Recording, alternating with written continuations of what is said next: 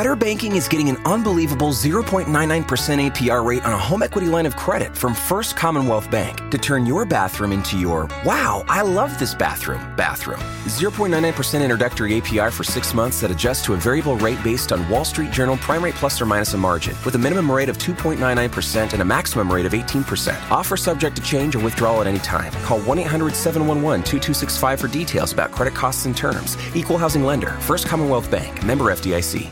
What if you could be a superhero? Dave here from DC On Screen. If you love this show and you want to see it continue and thrive, please be sure to visit iTunes or Stitcher and leave us a 5-star written review. The process is faster than a speeding bullet. You don't even have to wear tights or a cape. I mean, you can, if you're into that kind of thing. No judgment. What's important is that you tell the world what you like about the show and why you think they should be listening too. It really does go a long way in helping our show grow and expand, pushing us into more people's eye and ear holes. That was a weird way to put that. By the way, leaving a 5-star written review gets you entered into a drawing to win a free DC trade paperback, DVD, or Blu-ray valued at $15 or less. 1 in 10 will win and will be chosen through a true number generator on random.org. Think of it as our version of that antiquated sexist moment where the superhero saves the girl and she gives him a little jaw sugar. Alright, begging is over. Time for a brand new episode of DC On Screen. Welcome into DC On Screen number 297. Oh man, we've done so many. This is our weekly DCTV news episode. I am your host, David C. Robertson, and I have a desperate, sick need to purchase attractively designed box sets, even if stuff I don't want or already own. This is my co-host, Jason Goss. Hey, you wasted a lot of money on that. Do you have any weird purchasing sicknesses? I know we're both partial to the color blue. Sure, yeah. What are they? Just blue stuff? Yeah, that's really about it. I'm actually slightly more responsible than my impulsivity would imply. Mm-hmm. See, I'm pretty good about not doing it. Like I've wanted that sweet Harry Potter collection forever. That's in the box set with the, I don't even know what the hell it shows. I really don't. Maybe it's Hogwarts at winter. I don't know what the box set is. You have no idea. You've never watched the damn things. I've never. No, I mean these are the books, and I have the first 4 books, and I've never read them. But it's like the first 7 books, and now they have that damn 8th book and some sort of a Fantastic Beast thing. So, the only thing that's keeping me from buying the box set is knowing that it's not complete. But the box set is blue. That hurts me a lot too, yeah. It's very pretty. It's very pretty. It's like blue with like snow. And I see it every time I go into any kind of bookstore. Now, as you know, I already own all of Star Trek on DVD, and I just went over to Amazon. I was alerted to it from Ain't It Cool News, and they said, "Oh, cheapest Star Trek on Blu-ray ever," and I was like, "You're shitting me." And I just decided to go over and check it out, and they had the complete original series for like $35. On Blu-ray, and it's this pretty blue case that's like it shimmers. Oh, it's of course got it does. like almost like a hologram blue type of thing, and it's got like the blue, red, and yellow, or the blue, red, and gold coming out of the nacelles as the Enterprise warps around a silver Federation Delta. It's on its way to my house. Oh, I was going to say that was hard for you. I didn't know how that story ended, but okay, that makes sense. I think I could have probably said no, except that it was blue. It was just too much for me. It was too many things that I love. Something that I do stop myself a lot, like a lot. My Amazon wish lists are full and get depleted very slowly. But those Nero Wolf books I keep trying to shove down your throat. Every time I see one of those in a secondhand store, that shit goes home with me.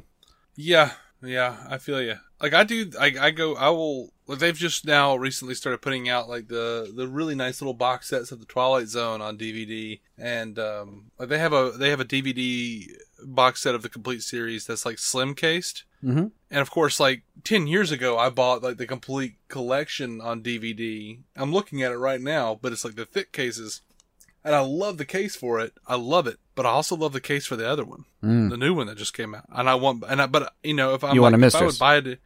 Yeah, a little bit. But, at the same time, I say, if I'm going to buy this again, it's going to be on Blu-ray. It's going to be on HD.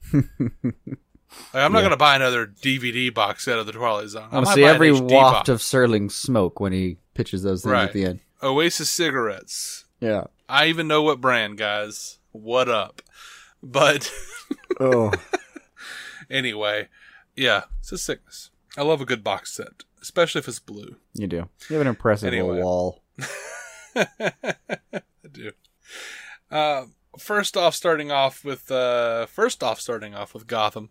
Talking about Star Trek again. Cameron Monaghan recently interviewed with Backstage.com about his acting career, when he got his start, and some of the stuff that he wished had gone differently, and most importantly, how he approaches the soon-to-be returned Jerome Valeska on Gotham. He was asked, "What has your current role as Jerome Valeska on Gotham taught you about your acting?" He says, "It's definitely been an amalgamation of everything I've learned from every other job. It takes a constant awareness. He's extremely intelligent. He's extremely on top of every situation. And he's constantly one step ahead of all the other characters. That required projecting a sense of confidence and ease and awareness. It's a presentness that's key to engaging the role. I spent pretty much the entirety of the time on set being in character and doing nothing but just focusing on the scenes themselves.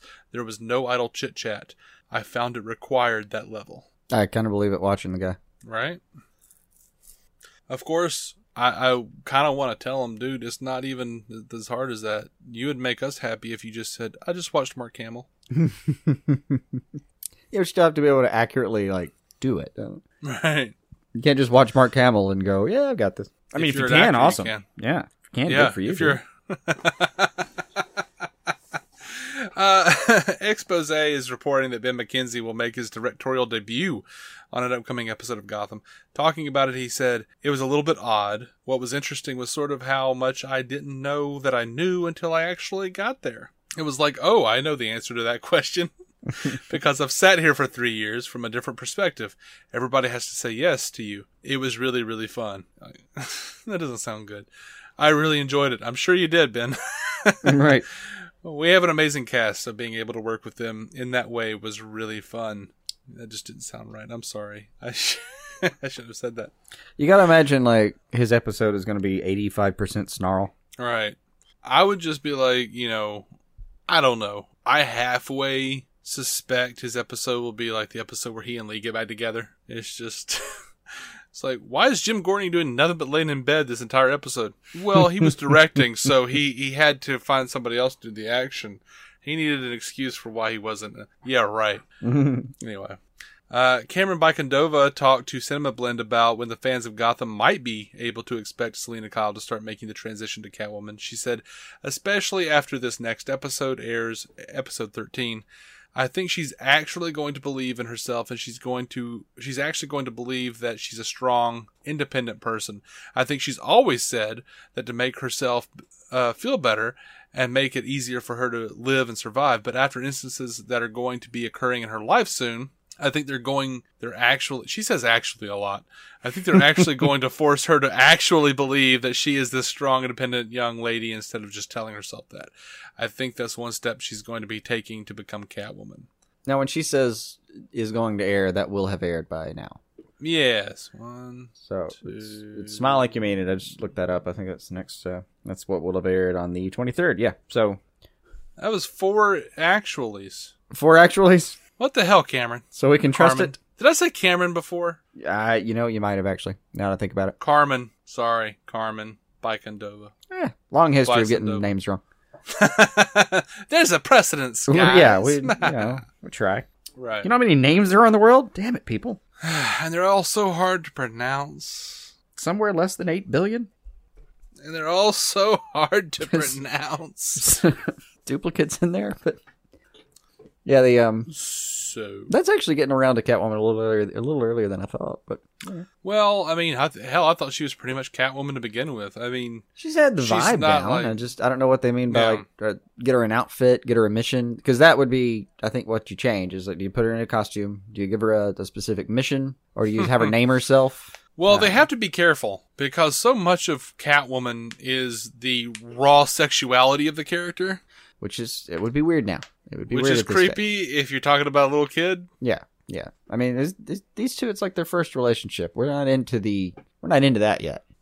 Like, I would just feel weird if she showed up in, like, a skin-tight outfit with, like, the zipper all the way down to her belly button. You should feel weird. You know, you should feel weird if that I don't happened. need that. I don't need that. Come on, guys. What the hell? Yeah. I don't think they'll go that way with it, but maybe they give her, like, you know, a Robin Hood kind of storyline going on, or some version of the costume. I assume with her it'll be black, not purple. But yeah. They would be like, well, we wouldn't do that. I'm like, okay, good. Thank you, Gotham writers. Unless it came out that she was secretly Bruce's sister.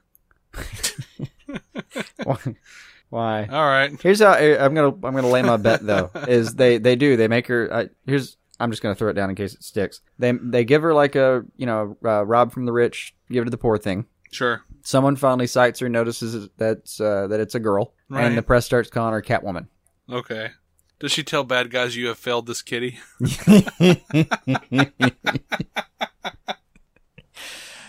Please, God.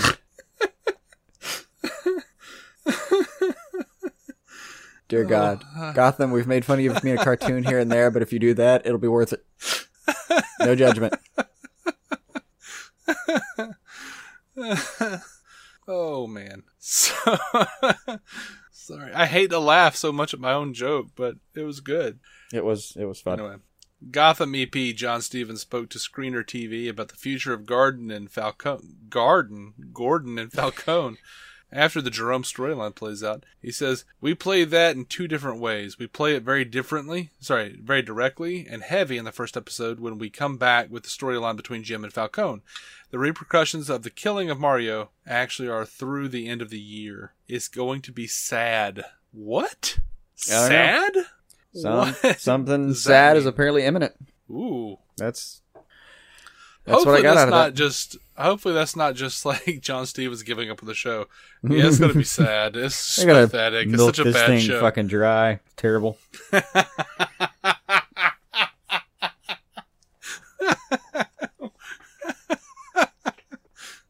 This cow is going to be shriveled, my friends. Yeah. You gotta. All right, so you can't kill him outright. There's no hit on him. Maybe he just decides he's gonna kind of do the same thing they're doing to Penguin right now. Take away everything else. Right. Oh man. Corey Michael Smith recently spoke with Cinema Blend about his Riddler transformation and the costume he'll be donning. He said, the role is performative, not in a Jim Carrey way. He's quick to point that out. Damn. I want him to be kind of showy. Well, that just sounds like Jim Carrey.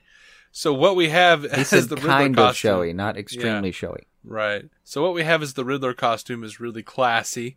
And that's kind of what we wanted. So they already have a Riddler costume. Badass. Yeah. All right. I think it's just going to be like a vest with a question mark. Like a three-piece suit, vest, question marks placed well. Maybe a nice hat. You bummed me out, man. You bummed me out. I thought it was going to be cooler than that. It's just what I've got, thinking about how Gotham's done some of their costumes in the past. That's just what I've got right now visually. He added, to give you some inside scoop, I do not have a cane yet, but I want one so badly for a few different reasons. I won't tell you all of them, so I don't spoil anything, but I'm pitching very hard for a cane. Plus, we do have somewhere to go and add some stuff, so maybe in the future, there will be a cane. But I want him to be someone who deserves a fucking cane. He needs to be someone that's just begging for a cane. What is wrong with this guy? I don't know, but I like his passion. I like how much he wants that cane. For a cane. You know what it reminds me of? The episode of News Radio where Bill gets a cane, or Phil Hartman, the great Phil Hartman. Yeah. Oh my. I recall this one. And he has like a whole, like his cane is gone and he's looking around. He's like, let's see, I walked in, 1, 2, 3, tap, tap, tap. Cause he keeps tapping his cane when he walks in. It's just stupid. It's awesome though. That was a good, anyway. It was a good bit. So no iconic cane yet, but, asked about the presence of question marks. He insisted, oh yeah, we're there. What? I'm sorry, man. That Corey Michael Smith bit where he's just talking about the cane is just too much for you. Want him to be a guy who needs a fucking cane. Yeah, I would love to see a bit where he walks in with a cane and sees Penguin and he's got his cane and like does some nice kind of reveal where Penguin walks around a corner and he's there and Penguin's all, you. And Enigma like makes fun of him for having a cane, and then blithely picks his up and strolls with perfect gait and looks at his leg like, you can't do that, can you? Mine's just for show. Damn it! Now I want you to write for Gotham. We just have fun, pitching things. Right. I suspect if we actually wrote a thing as far as Batman, Gotham, whatever, any of these shows are concerned, we would be the only ones amused. Like, we would be just like howling at our own shit, and everyone would be like, what was the point of that? Just, oh, yeah. Yeah. Not bet on that. Penguin and Riddler just quoted Nero Wolf for 2 hours. Yeah. Money on the table for that, yeah. So TV Insider has released some photos of the new and resurrected Jerome, complete with costume changes and giant scars. Monaghan said of the new look, I really can't wait for people to see it. We have a few different looks for him. It looks really great. Our makeup special effects designer, Mike Maddy, did a phenomenal job. I've seen the pictures. It looks creepy. It does. And he looks like he's having just as much fun as I'd hope he'd have. Yeah. I actually look forward to the end of the show so I can watch Gotham and be like, yep, there he is. Yeah, I can't till tomorrow. It's sad. Yeah, I probably won't for another 6 days. Or however long. I have to sleep. Yeah. Well, we're getting all the shows back, so I really do probably need to get to that. Mm-hmm. Knock out what you can, man. Tonight-ish or tomorrow. Mm-hmm. On to Lucifer. God Johnson has been cast. Still a funny name. It is. It begs to be religious porn. Right. And what? I agreed to that way too quickly. And then I was like, wait, Dave, don't agree to that yet. No, it's naughty schoolgirl porn. You know it is. I don't want to know what you're talking about. And I'm speculating, sir. I have no idea. We have previously reported that Lucifer planned on bringing in a God Johnson, whom they described as an older, charming psychiatric patient. They seem to have found their man in Timothy Omundson, best known for his role in Psych. He was also in Gallivant. And I mentioned Gallivant because my girlfriend loves Gallivant, and I've never seen it, but apparently it was amazing.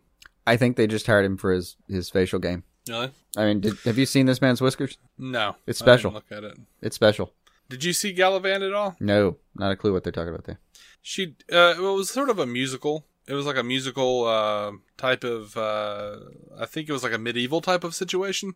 But they would do like a thing where they had they would introduce well-known actors as the head of all these armies. Mm-hmm. Every week they were dealing with a different kind of a different culture or whatever, and there'd be the king or whatever, and it would be a different, pretty high-ranking actor. And then for the finale, they had a big war, but it was also a musical. So the show was a musical, and they had a whole song about how they could either afford the kings of all these places or they could afford armies. So they just chose the armies because they couldn't afford the money. It was a fourth wall breaking show. Apparently it was really good. Mm-hmm. And they just pointed out very, very efficiently that, by the way, we couldn't afford to have all these people return. So here are armies. Very nice. Right? That's how I understood it. I don't know. I didn't watch it. This was all secondhand. First I'm hearing of it, but. Right. I mean, it was canceled, but 2 seasons. Apparently it's really good. Okay. Oh, man. So we meant to talk about this last week. It was on our list, and we got distracted, and I skipped over it or something because I'm stupid. Rick Cosnett announced via Twitter that he will be making a return to The Flash. Apparently there's no word yet really on which version or character or timeline he might be appearing in. Mm-hmm. Which is how news happens in The Flash these days. Same thing happened with Robbie Amell last week. He's there. No. Don't know how. On Squadcast, though, Tim said he saw a listing on IMDb that was a super spoiler for what Rick Cosnett was playing, but he wouldn't say what it was, and that now it's been taken down. IMDb does that every now and then if you catch him at just the right time. Mm-hmm. Now, I mean, I don't want to speculate too hard and fast here, but that sounds like a Savitar to me. Could be. Could very well be. Could be. I don't know, because Tim didn't say. I like that, Tim. I respect that. Tim, you can just slip it to me, I won't ask. But I won't be angry if you slip it. They make private messages for a reason, though, apparently. I prefer to keep some magic, so right. If it was worth taking off IMDb, I'll learn about it like the regular people. Yeah, man. Come on, Tim. Give me that D. M. Direct message again? Yes. Okay. That's it. Okay. That's right. You got it. Flash EP Aaron Helbing told Entertainment Weekly that the arrival of Gypsy, another Viber, will force Cisco to up his game. He says we're going to see Cisco really realize what he can do. Gypsy is a very formidable adversary. He never realized the extent of his powers, and because of seeing Gypsy, he's going to become more and more in tune with his powers and what he can do. Whether it's crossing dimensions or opening breaches much faster and quicker, he's going to be building confidence, and that'll definitely play into the rest of the season of helping Barry and the team stop Savitar from killing Iris. Very nice. Sounds cool. Oh yeah, I mean we've been waiting for a long time. I've felt rewarded enough with this season, like so far with what he can do. Yeah, hearing that he's about to up the ante makes me very excited. Sorry, my boss just messaged me on Facebook with a picture of a baby Superman and a baby Batman, like two toddlers in Batman and Superman outfits, and it says some serious shit is about to go down. It looks like they're about to fight. Well done. Alrighty. Somebody did the same with two 4-month-old puppies back around this time last year. Yeah. Fight of the century. There's puppers. So Aaron Helbing gave TV Line a preview of what to expect on The Flash this year. TV Line asked him if we could expect an answer to why Barry could see Savitar and Joe couldn't. He said, yes, we'll reveal the why of that.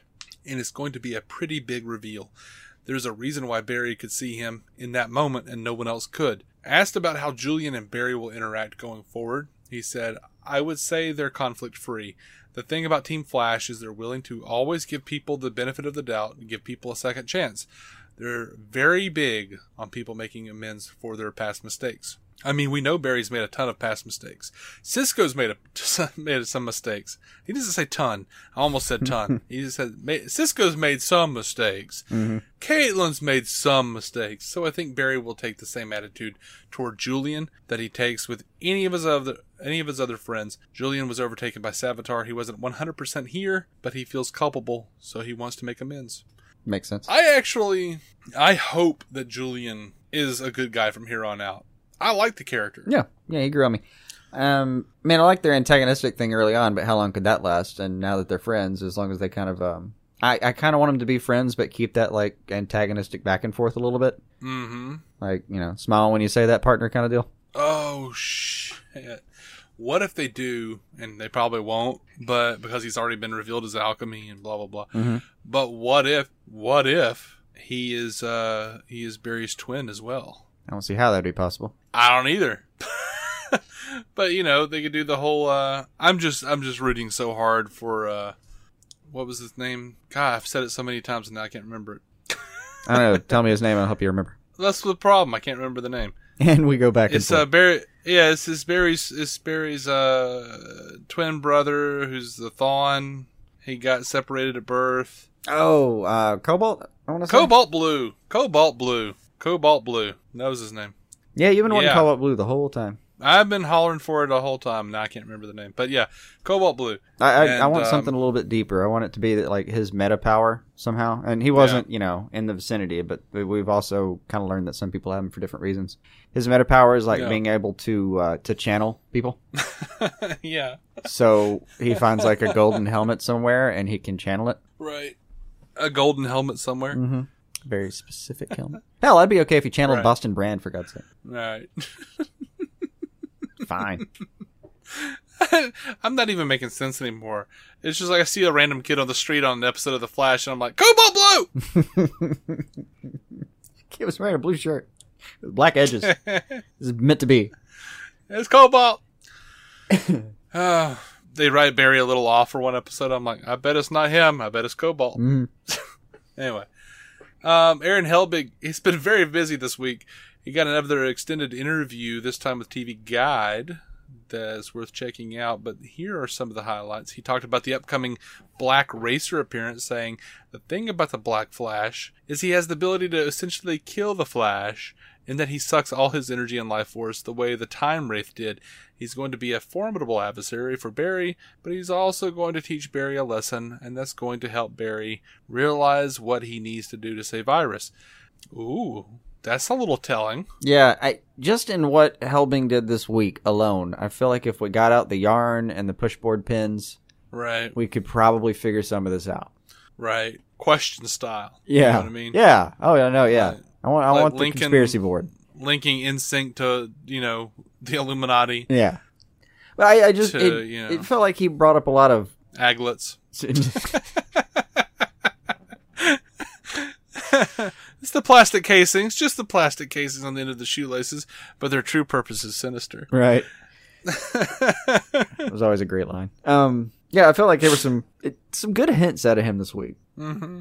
Yeah. About Caitlin's possible transition to Killer Frost, he said she's going to continue to do whatever it takes. So seek out help from friends. We saw her seek out help from her mother, and that didn't really help her in the long run. It's something that she'll grapple with for the rest of the season. Hopefully she can find a cure. We're watching a tragic story unfold. Dude, you're just like spoiling everything, aren't you? I get, and everything he's saying, like, it's not really enough that you know what's going on, but you know there's something really cool coming. Yeah. And about Iris and how the news of her death will deeply affect her character, she said, "Oh, she's devastated. She's now facing her mortality. She knows the end date, and that's terrifying. But now that she has an end date, that kind of emboldens her through the rest of the season because I know when I'm supposed to die, so I'm not going to die until that point. That's going to cause some friction between Iris and the rest of the team." That's a cool way of handling it, though. No, yeah. Just walking out into the middle of the street. Right. Like, no, I can totally go face, I'm gonna rob a bank. Yeah. Plump Chunk, or whatever name that Cisco's given guy. Yeah. Or girl who's fighting, the team. Yeah. Yeah, I can go totally handle this because I'm not going to die until this day. Was Darkseid's here this week? Yeah, I got this, don't worry. Right? Y'all lock yourselves away. I can take care of it. Like, so, and at that point she can be like, "So Barry, I have a few things I want to try. Please don't judge. Here are a number of drugs and or sexual positions I have thought about trying in my past, but I was a little scared that I might die from the experience." You think you got a whole lifetime to confront these things, and well, I don't. I got about 4 months, so we're gonna be busy. We're gonna be a little busy, and now that I have assurance that these things are gonna kill me, yes. Actually, that's a good point. I would stop paying my health insurance immediately. Just save that money. For what? It's like a couple $100 a month. You can go splurge something on. I guess. Like the aforementioned Be something lame. Be something lame like horseback riding. Yeah. Okay. Where? Well, one of those like pre-made paths. Like the tour guide stands there and like watches you. Like, I don't want to do that. Well, I would start that way, but then about 5 minutes in, I would maniacally laugh at the tour guide and, turn into the woods. Like, and if you look to your left, you'll see where some horny teenagers scrawled their initials into a tree. Mm-hmm. Woo boy! Anyway, mm-hmm. There was a lot of Kevin Smith stuff this week, so buckle in, guys. Kevin Smith did a pretty in-depth interview with IGN recently about his experiences on Supergirl and the Flash guest directing. About the cumulative experience, he said early on when they made the move to Vancouver in Supergirl Season 2, and I was up there doing my second episode of The Flash, not appearance. I said I'd love to, so it finally came around and I was able to do it. And I was a little intimidated because when I did my first episode of Flash, it wasn't a typical episode of Flash in as much as there was a lot of running around. Not a lot of special effects because Barry was kind of quasi-dead in that episode and inside the Speed Force. There was a lot of talking in that episode to people in the person of the Speed Force. And not a lot of like, okay, we got to do green screen and do this. So we moved through it briskly, and I was kind of in my sweet spot. Supergirl is way more complex. The moment she's in that suit, almost anything she does is a special effect. Whether she breathes, whether she looks at something, whether she leaves the room, there's a special effect involved. It's a special effects heavy show. And thank God I did that second episode of The Flash in between the first episode of Flash and the first episode of Supergirl. The second episode of Flash, Killer Frost, was very effects heavy and much more in keeping with what they do in terms of spectacle in an episode. So it was very good training going into Supergirl. Is this like a Jersey thing? Because like earlier this week we got Affleck saying that like, well, I didn't even know you could do all this stuff. Till I got to BVS, then we get to Smith here. It's like, oh, thank God, I would have been so fucking in, like, way in over my head if I hadn't tried that, like, Baby Step Flash 2 episode. Is Ayer from Jersey? Well, I don't know. Is Affleck from Jersey? I thought he was from Boston. Oh, man, that's right, he's from Boston. So just a New England thing, maybe? Same thing, annoying accents. Yeah. I'm just kidding, guys. We love it. I actually think it's a pretty charming accent. Hey, you know what? I'm not going to say anything about anybody's accents for real. I'm in Alabama. Yeah, no, we have the nation's worst accents. And if I didn't try very hard, I'd sound like this all the time. Mm-hmm. I don't actually try that hard anymore. When I was a kid, oh man, it was bad. Yeah. All I have to say is thank God I was raised on television. Really minimized it. Yeah. Still creeps out, but still pulled it back a lot. Yeah. Moving on to Supergirl for reals this time. Kevin Smith told comicbook.com recently that Monday, the episode of Supergirl, that's today, that I directed airs, which is thrilling. I got to Sundance tomorrow and I'm up here for IMDb all week. Come home Tuesday, then a few days after that, I go up to Vancouver again to direct another episode of Supergirl. He went on to add, I fell in love with everybody up there, so it was easy to say, yeah, it takes something special to make you put aside your own shit when you are creative. When you have the ability to make the stories you want to make, it's fun to watch other people's stories. It's just way more fun to make your own. So whenever you put your shit aside, it has to be for something worthwhile. Working on Supergirl is like a month of your life, but I'd give it up in a heartbeat because the last experience I had was so rewarding, and I was so happy with what we did. I like all the people up there, and I believe in the show in a big bad way. It's incredibly warm. It's just well-made entertainment, and it's got something to do. It's got something to it. It's a little nourishing. It's not just fast food. There's always some heart to it.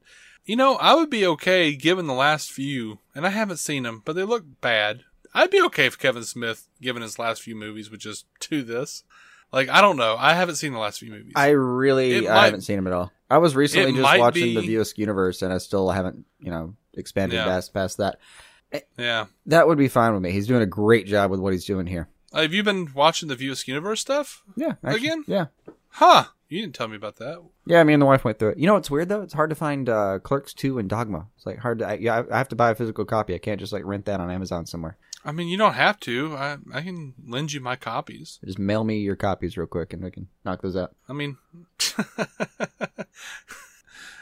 That'd be awesome. I can get them to you without even mailing, probably. That'd be much safer, too. Did it ever strike you, though, when Smith is so exuberant about, oh, man, I loved everybody there, and, I'm a cynical enough guy that I'm like, come on, everybody. There wasn't one guy where you're like, right. Chad, you dick, I saw you steal that guy's coffee. Right. You dick, you're just whistling and walking in circles while we're all working our asses off. You've taken 4 freaking smoke breaks this hour, man. Get in here and do some work. Stop mentioning your Asian wife. We don't think you're not a racist. We know. We heard those jokes. We heard you say those jokes at lunch.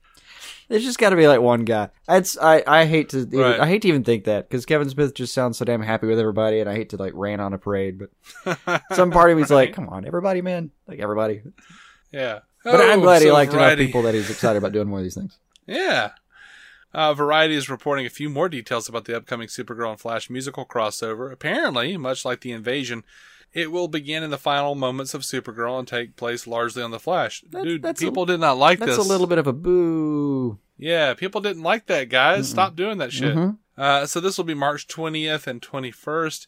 It will be directed by Dermot Downs and will include performances by Grant Gustin, Melissa Benoist, Jesse L. Martin, Victor Garber, Carlos Valdez, Jeremy Jordan, and John Barrowman. David Harwood and Chris Wood will appear but will not be singing. For some quick history on their qualifications, Grant Gustin and Melissa Benoist are Glee alums. Garber was part of the original Sweeney Todd and Assassins cast and has 4 Tony nominations. Martin originated the voice of Tom Collins on Rent and makes a great lounge singer. Jordan starred in Smash the last 5 years and got a Tony nomination for his role in Newsies. Barrowman began his acting career in London with Anything Goes, and Valdez was in Broadway's once. At some point, it actually starts to make the titular character look underqualified. Still no news about whether there will be any original music on either episode. The music meister for the upcoming Flash Supergirl crossover has been cast as well. It's not Neil Patrick Harris, which I'm pissed about. Darren Criss of Glee will be popping over to take on that giant crossover cast. The episode will be titled Duet, which is kind of perfect. And, I don't know Darren Criss. I didn't watch Glee. No offense to him. We just, NPH originated it. He did a great job. Obviously, we would have hoped. But didn't work out. Look, I have never seen an episode of Glee. I'm a huge fan of I'm a huge fan of Joss Whedon. He says that was his favorite show. Great. I still never watched it. It never hit me. And it's not even that I'm not a fan of musicals. I'm like, yeah. I don't know, 50-50 on them. If it's a bad one, it's a bad one. If it's a good one, it's a good one. It's great. But I have nothing against them in particular. It's just never thought I was going to watch Glee. You know, I think it's a little bit of one of those Nirvana Pearl Jam rivalry type of things. Like, I was a fan of Community, so I was never going to watch Glee. That won't make sense to anyone if you haven't actually watched a lot of Community, but bear with him. There also, is something to what he just said. Right. And, it's fine. I thought about going back and looking at Glee, but I love Joss Whedon. Don't necessarily trust his taste, like, in actually what he watches. Like, I love what he produces, like, pretty much 9 times out of 10. I'm like, dude, solid job. Here I am. Look at me, impressed. But then he's like, I really like this show. And I'm like, okay, I'll give Veronica Mars a chance. And I'm like, eh. I've still been meaning to do that. Yeah, I've been meaning to get past like the 2nd or 3rd episode, but I just haven't done it yet. It's just so procedural. It's so hard. I'll try it out this summer, maybe, if I remember it. It hurts. So, about Kara's imminent discovery of the true identity of Guardian, Andrew Kreisberg told Entertainment Weekly, I think that James was right to not tell her. Wow, that's pretty strong. Is Kreisberg behind the voice of Diggle? You can't tell Kara, James. He's the Diggle consultant. You can't tell Kara. She'll hate you forever. He pretty accurately guessed her reaction to it. But what I think is interesting is while her reaction is explosive, it's also one of concern and love. She loves James, and when she does find out, she's worried for her friend's safety. Mikad Brooks also mentioned a TV line that James and Kara will be competing elsewhere. He says, I'm writing my article on how amazing the Guardian is and how he stopped the crime. And Kara's writing her article about Supergirl. We're having a secret war. It's just a little funny scene where both of us are trying to push our agendas. Well, okay, that's cool that you're having a quote-unquote secret war, but Secret War is Marvel's. Isn't that what you thought, too? Come on. Come on, man. And that doesn't sound like a secret war. It sounds like a side battle. Call it a crisis. Right. We're having a tiny, I don't know, column crisis.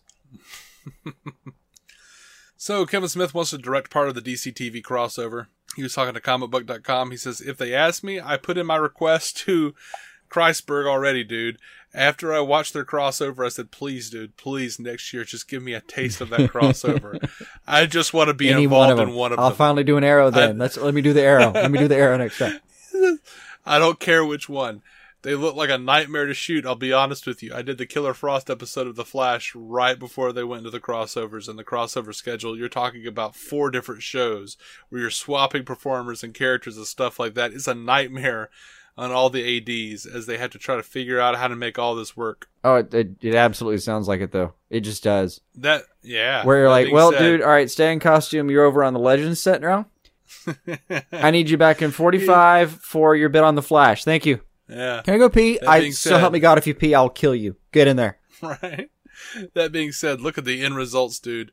That was absolutely thrilling to watch all 4 of those shows cross over. I'm asking. I don't know if they'll let me, but believe me, I've already put in the request. I said whatever it is next season, whatever the crossover is, even if it was the death of Kevin Smith, I want to be involved somehow. The actual live, for real death of Kevin Smith. Yeah, let me direct it. Yeah. So, EP Mark Guggenheim talked with Entertainment Weekly. Quick prop bet. You don't do enough sports to know what a prop bet is, I think. I have no idea what you're talking about, but go. Propositional bet, where you do weird shit like how many times will the announcer say the phrase this, something like that. Okay. So for us, our version of that, do you bet that eventually, if Kevin Smith directs enough of these, that he will somehow connect it to the Viewisk universe? That he'll put in a background gag somewhere? I'm fairly certain he already has. And we just haven't caught it. There's a Blunt Man comic somewhere in the background of one scene. Right. But what do you think? Yes or no? Just if you had to pick yes or no, does he do it eventually? Yeah, I don't think so. Maybe like a joke. Maybe as a joke. Maybe a Clerks poster or something. I don't think he'll do like a full-fledged make it a part of the universe type of thing. Okay. I'm going to go with yes just to be arbitrary, as I often do. Sure. It's like, I mean, I've seen you try to make business cards. Every time they come out, and despite whatever you put on them, it always says Devil's Advocate on the bottom. I know. We are who we are, Dave. I know what I'm about, son. So Mark Guggenheim of the EP on Arrow was talking to Entertainment Weekly about what the Talia and Nyssa dynamic might be, with Talia coming into the Arrowverse, which I'm excited about, oddly enough. He said, she's definitely her own person. She's not a Nyssa clone by any stretch. You can definitely sense a familial resemblance. Having Ra's al Ghul as your dad is likely to forge a very specific kind of person. They're close enough and different enough that I would love at some point to do a story with Nyssa and Talia. He was also asked by why Oliver didn't mention Talia during any of his time with Ra's. He says, we'll also be dealing very directly with the fairly obvious question, which is, wait a second, when Oliver met Ra's al Ghul, why didn't he say, hey, wait a minute, I think I met your daughter back in Russia? Guggenheim says, we have a very specific answer for that. So Guggenheim also says Russia is very much in the zeitgeist these days, and coming into the back half of the year, we're doing a lot more with Russia. We're going to do a Russia-centric episode. Fun. Mm-hmm. A flashback-centric episode like we did in the first 3 years of the show.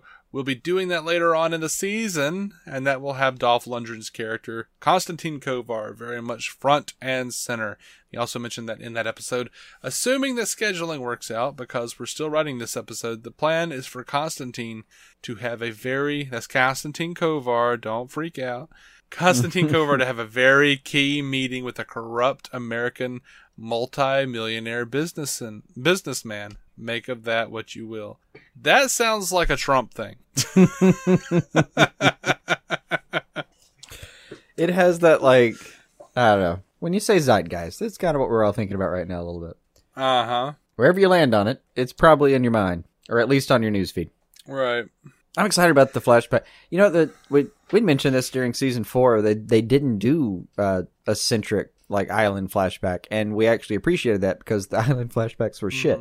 So, but absolutely, some of my favorite moments, like season 1 and 2, though, were when they went back and really focused on it for a minute. Those were fantastic episodes. They were.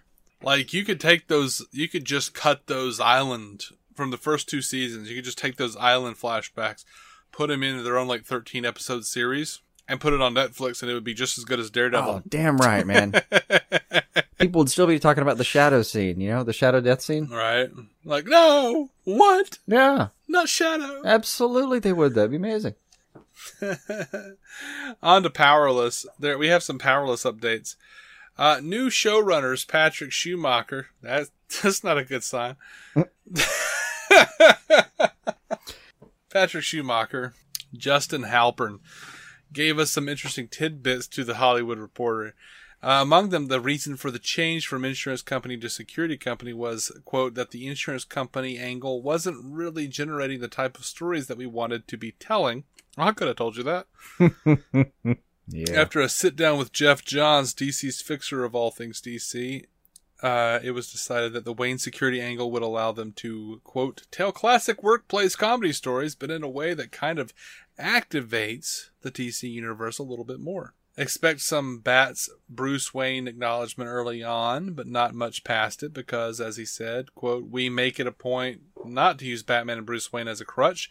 We don't lean into that past the pilot that much. He also mentioned the show will be based in Charm City, a city that will be completely fabricated for the show, and that it will be based on Earth P and not connected to the Berlanti-verse or the DCEU or the Fox stuff.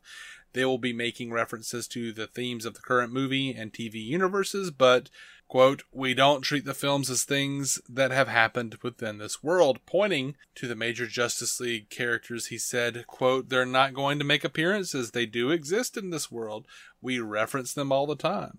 Speaking of the sources for the writing room, he said the idea is that we're going to pull from the whole canon of the comics. It really is the comics we are pulling from. We really want to show as much of the birth of the DC universe as possible. That part sounds, rewarding. But between Charm City and Earth P, it's almost like they stood on the hilltop and said, fuck you, other universes. Halpern said, we're hesitant to not name drop just to name drop. We want it to make sense when it happens. We're open to that kind of thing, but we're sort of trying to be careful to not service things the wrong way, which is great. Now, they released a bunch of new promos. You know, I'm on record as having said I thought it looked like garbage. I think it looks a little better now, but not much better. What do you think?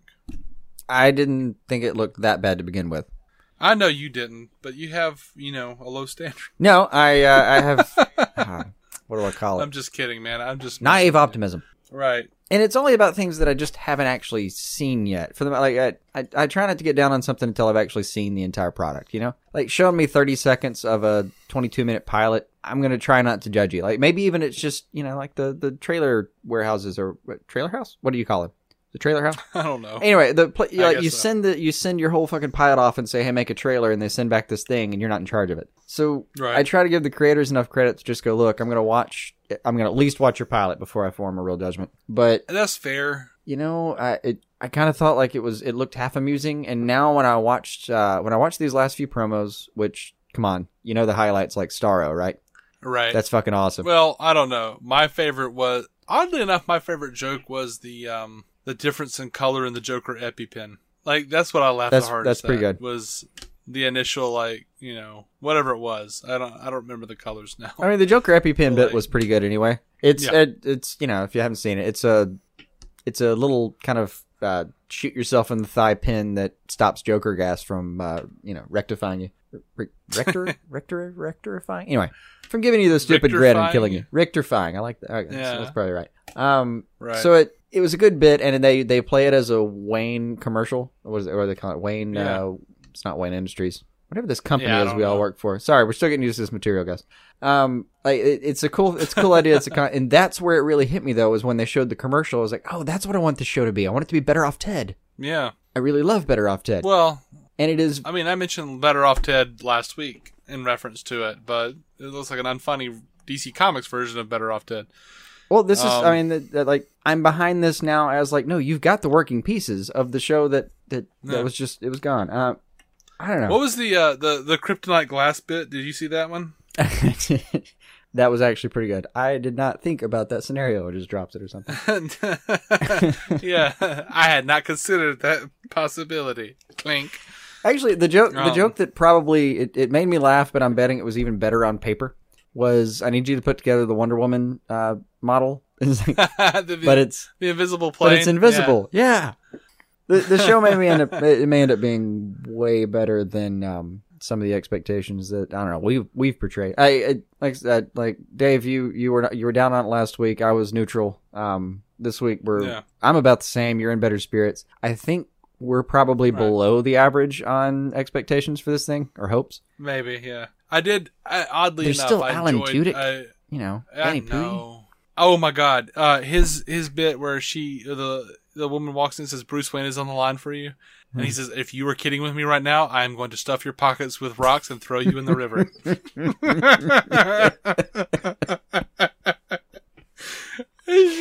That's good. It was good. And he's like, how do I look? She's like somebody who doesn't know how to work a phone. That was pretty good. That was. Yeah, I was down with that. And I actually enjoyed the thing where Vanessa Hudgens was like, we need to, what are you going to say? Think outside the box? And she's like, no, pretend that there is no box. What are you working on? And the dude goes, I'm literally working on a box. That was pretty good. I had some good chuckles, and I felt better about the show. I'm still not completely on board, but it looks a lot better than it did. The Joker EpiPen was my favorite bit, though. I think minimally right now you're on board with trying it. Also, I never thought I'd see a live-action Starro in any capacity. Oh, my God. Yeah, that was the big thing, right? But everybody's saying that's a Green Lantern beam that blasts him. Sure Green Lantern wouldn't blast. Green Lantern wouldn't blast Starro and explode him. He would encase him and fly him out into space. Sure, probably. Unless you're trying to, focus on the whole these people destroy our city thing. Sure. Guy Gardner might. As played by Joel McHale. Yeah. No, maybe it's like Kyle still training, and he was like, I'm going to make a giant thing of dynamite. Oh, that was a bad idea. Wait, wouldn't that be fun? Guy Gardner as played by Joel McHale meeting up with Danny Pudi in Powerless. Oh, that would be good. Yeah, I could dig that. Allison Brie for Star Sapphire, just saying. I just really want Community back. Even if we have to rebuild it on another show. Yeah. We can have Shirley come back as Amanda Waller. Mm-hmm. We can have... I don't know, John Oliver's Maxwell Lord. I don't know. We can make this work, people. Jim Rash's Lex Luthor. That could work. That could totally work. No, there was a Captain Britain. John Oliver can be that. Well, Captain Britain was Marvel. Oh, God, yeah, you're right. Shit. That's right. Damn it. Thwarted again.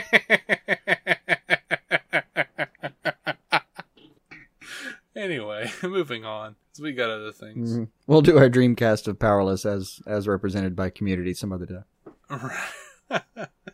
I guarantee you tonight I'm gonna wake up tomorrow morning and my first thought is gonna be like, Jim Rash should be in blank. Insert here. Yeah. I could see Jim Rash as the comedian, not the comedian. What the hell? As the dean on Community, treating Superman like the dean from the other community college. Oh yeah, it'd be fantastic. Yeah. Anyway, so they've announced some actors for Teen Titans: The Judas Contract. They cast RoboCop actor, also an actor in Iron Man 3. He was in NCIS Los Angeles. Crossing Jordan, Miguel Ferrer. I don't know how to say that name. How do you say that name? Miguel Ferrer? Yeah. I remember him from Star Trek. He was in one of the Star Trek movies. But he's Deathstroke in this thing. And he's also been the Weather Wizard in Justice League. Anyway, and Christina Ricci as Tara. But within hours of them announcing that, which he's already recorded his lines, he actually passed away. Miguel Ferrer passed away, complications with cancer. So, he was a voice actor. He did a lot of stuff. Vandal Savage, Sinestro, Martian Manhunter, Aquaman, Weather Wizard, ton of stuff across the DC animated stuff. So that sucks. There's some up and down news. Right? Like within hours of them saying that he was going to be in Judas Contract, he died. So, he's a good actor too. It bummed me out to see that. Lighter news though, Injustice 2 trailer dropped. And it looks like... You say lighter news. Yeah, kind of. I mean, in reality, absolutely. Tonally. Yeah. Oof. Yeah. So a new trailer for Injustice 2 dropped that gives us some of the plot to the sequel. It looks like some of the characters will be trying to reassert the dominance of Superman. A new faction will develop trying to take advantage of the chaos following the coup, and Batman will be faced with some morally sticky decisions. Also, Brainiac will be masterminding, apparently, the plot. I don't know. That was pretty much the big reveal, it looked like, was Brainiac's decided that he's going to toy with everyone. Yeah. Confirmed newbie characters are now Darkseid, which is... Well, we knew about that, but he's the Stinger, and apparently you need to pre-order to play with him. Yeah. Or just purchase a season pass, because he'll most certainly be available there. He was available previously, but I think it was like only iOS. Yeah. It was... Well, I think that was just the Injustice game on iOS. Yeah, no, I'm sorry. On Injustice, I forget what the hell the circumstances were, but you can... some people have played with Darkseid before. Yeah. So it's not an entirely new experience for some people, but the rest of the world. But again, that was the iOS Injustice game though, not the console. Right. But yeah, apparently you're going to also be able to play with Bane and Poison Ivy and Brainiac, and if you're interested in that, a prequel comic will drop April 11th. Also what's cool is that it looks like you're going to be able to like play different characters through DLC content. Like you're going to be able to like buy skins for Supergirl that'll make her into Power Girl, et cetera, et cetera. Oh, that's neat. So that's a neat development. Yeah. And real easy. I'm glad they thought of that. Me too. That's cool though. Like shit, man, I wish I had a game system for that, but I just can't justify buying a new game system for one game. I just don't play any games. I know. You remember when you could go like rent one? Yes. Used to do that all the time. I do. What do you mean, do I remember? I long for those days. Right. Well, I mean, when the time came in my life where my parents finally said, "Okay, we can get you one system. Do you want Sega or do you want SNES?" And I looked at the game set that I saw, and with SNES there were a lot more sports games than there were with Genesis. There were a lot more kind of story-based games. And I was, I played sports like a motherfucker, but I really didn't care about like playing them on, like I wanted to go play on a field. I didn't want to actually play it when I went home. I wanted to go tell stories when I went home. So I went with Genesis, but every now and then there'd be a game on SNES that I couldn't get over there, and I'd go like cry and beg and can we please just rent it for the weekend? And yeah, I'd rent it for the weekend and absolutely like consume it. Yeah. You could rent the whole, it used to be like $30 for the 2 days, and then you'd have to go rent the game itself for like $4 or $5 or whatever. Yeah. You know what was weird is like, I remember back in the Blockbuster day. Yeah, I remember going to Premiere Movie and renting the Avoid the Noid game. Oh wow! You know, it was a video game. I don't remember if it was for. I think it was for Nintendo. I want to say maybe for Sega Genesis, but it was the Noid from the Domino's commercials, and I liked Domino's Pizza. I liked Domino's and I liked the Noid, and that was a fun game. I don't know why it was so fun to me. I'm sure if I played it now, I'd be like, what the hell was I thinking? But I probably rented that thing like 25 times. Oh, yeah. There were certain ones I'd rent over and over again. And I can never get past like stage 3, you know, like the warehouse or whatever that was. But I never owned a copy of Mortal Kombat, but I've probably played 100 hours of it. Oh man, I think my first I owned Mortal Kombat 2, 3. I didn't get 4 or Sub-Zero, but I got like all of the PS2 except for Shaolin Monks. I didn't get that one. No, there was a whole gap where I didn't get a gaming system between like Genesis and Xbox. Yeah. So I had this giant chunk of years where if I went over to somebody's house and went, you have a console? What do you have? And I'd like go catch up on Mortal Kombat. Who are these people? Yeah, she's pretty much made of claws. Yeah, I loved the Deception and what was the other one? Deadly Alliance, maybe? I don't know. Of Mortal Kombat. Those were like mother's milk. Like I was just like, oh man, Mortal Kombat's back in a big bad way, and it's so awesome. And Liu Kang's a friggin' zombie, and look at him with his chain hooks, and I was just down for it all. That's nice. I always there's certain franchises I always loved, but I never could keep them regularly in my life, so I just kind of zoom in and out of them. I mean, God, like a friend of mine, Michael, I never owned an N64, but we spent so much time in high school that I might as well have. Right. So Metal Gear. Oh my God, Twisted Metal. Gear Solid. Twisted Metal. Twisted Metal 3. Shit. I think Twisted Metal 2. You and I have had this conversation. It was 2. It was 2, and it was Minion and all that. All right, so Twisted Metal 2. That was on PlayStation. The one that was basically Rob Zombie's. Yeah, he had a PlayStation 2, as well. I mean. This is PlayStation. He had a PlayStation as well. Yeah. Okay, I got you. Twisted Metal 2 on the PlayStation as well, and GoldenEye on the N64. GoldenEye could still draw you maps of the levels. Like we just kind of we got absolutely compulsive about this at some point. Like we got to the point where with him and I, we'd put it on proximity mines every now and then, and we knew all the spawn points. So like if you died once, you were done. The first of us that actually got in a shot you were done. We'd put it on like 10, and then basically every time you spawned, you blew up again. Right. It got to the point where we were absolutely deadly. That's awesome. It's funny. I forget we're doing a podcast sometimes because it feels like I'm just talking to you on the phone. Yeah, we just and chat. You're like, yeah, a friend of mine, Michael. I'm like, yeah, I know Michael. Why are you acting like I don't know? Oh, yeah, because people that we don't know are listening. Speaking of which, what other news do we have? That's it. We're done. That's damned our cartridge-ridden gaming past. That's all the news, buddy. We were gone. We were done. Okay. You want to wrap her up? You want to talk about GoldenEye a little bit more? Oh, man. I never played it, but I'm down for listening. Oh, it was deep. To your ruminations. It was deep.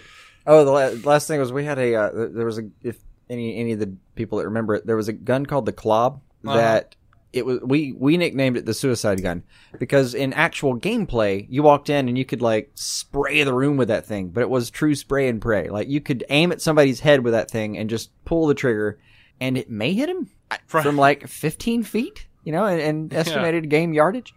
So we called it the suicide gun, but what it made it made this a lot of fun. There was one It wasn't the bunker. It was the library, I think. It was one library. It was the library like setting for multiplayer deathmatch kind of deal. You'd go in there, you put it on license to kill, which meant one shot, one kill.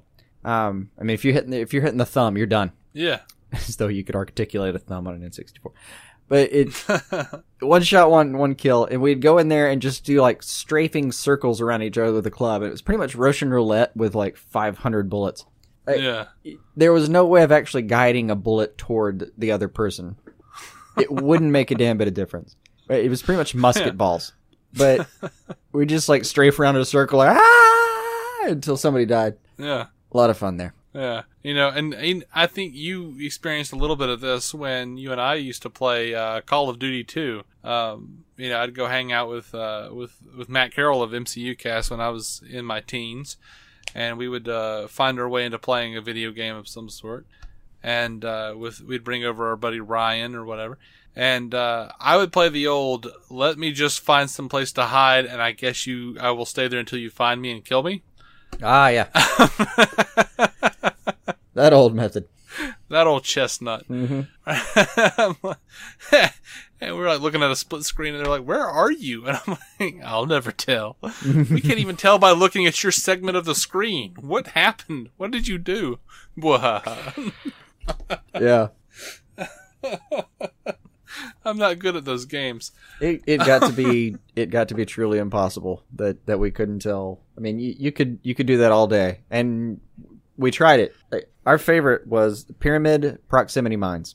Mm-hmm. And we'd go there, and then you try the same thing. You'd crawl up in one of the secret tunnels in the pyramid and like face the wall, and it's the equivalent of in poker when you just put on eyeglasses, a hoodie, and look at the table until someone makes a decision. Right.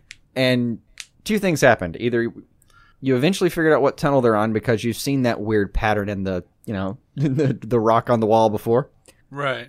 Or you thought you saw a glimpse of where they might be, or you even, for God's sake, figured out based on the proximity mines they had left that you had seen in time, like where they were. It was deep. Right? You'd sneak up on them somehow.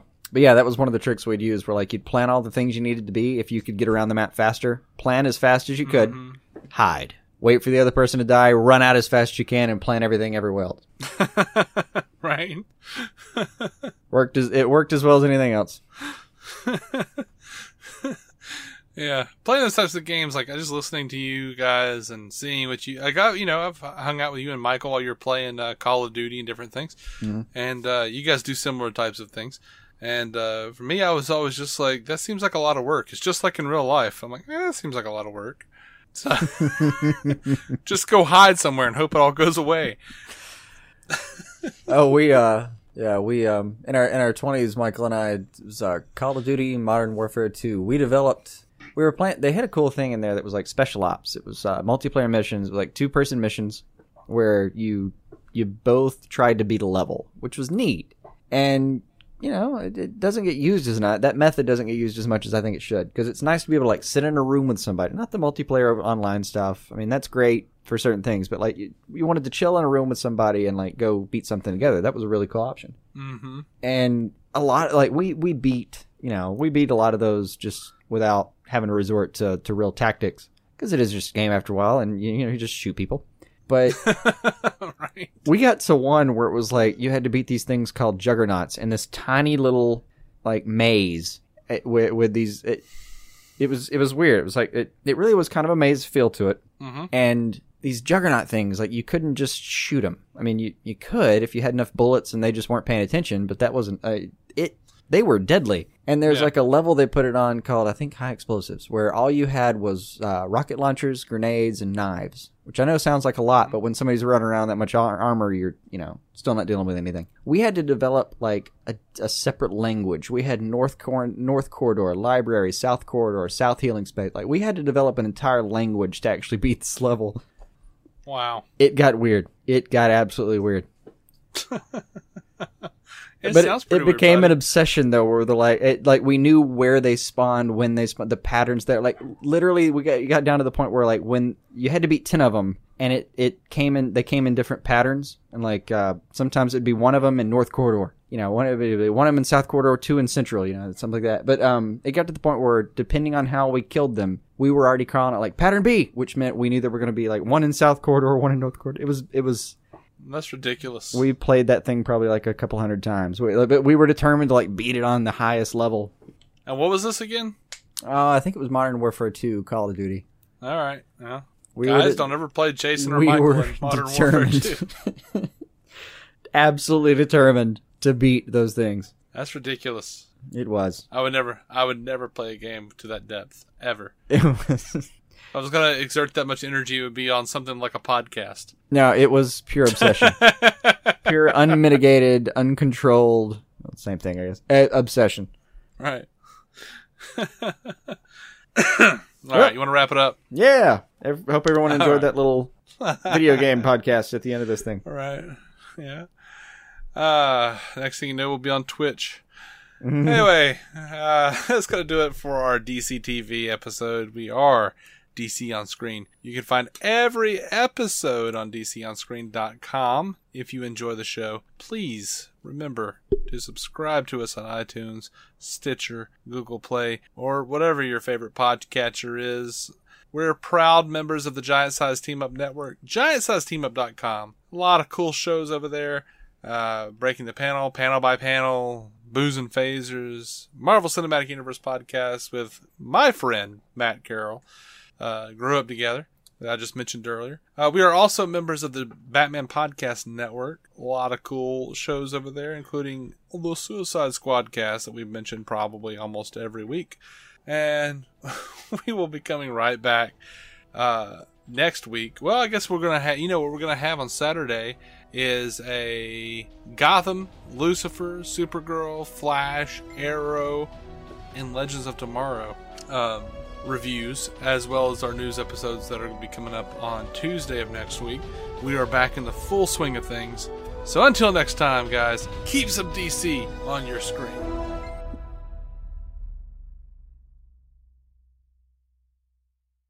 Better Banking is getting an unbelievable 0.99% APR rate on a home equity line of credit from First Commonwealth Bank to turn your bathroom into your, wow, I love this bathroom. 0.99% introductory APR for 6 months that adjusts to a variable rate based on Wall Street Journal prime rate plus or minus a margin, with a minimum rate of 2.99% and a maximum rate of 18%. Offer subject to change or withdrawal at any time. Call 1-800-711-2265 for details about credit costs and terms. Equal housing lender. First Commonwealth Bank. Member FDIC.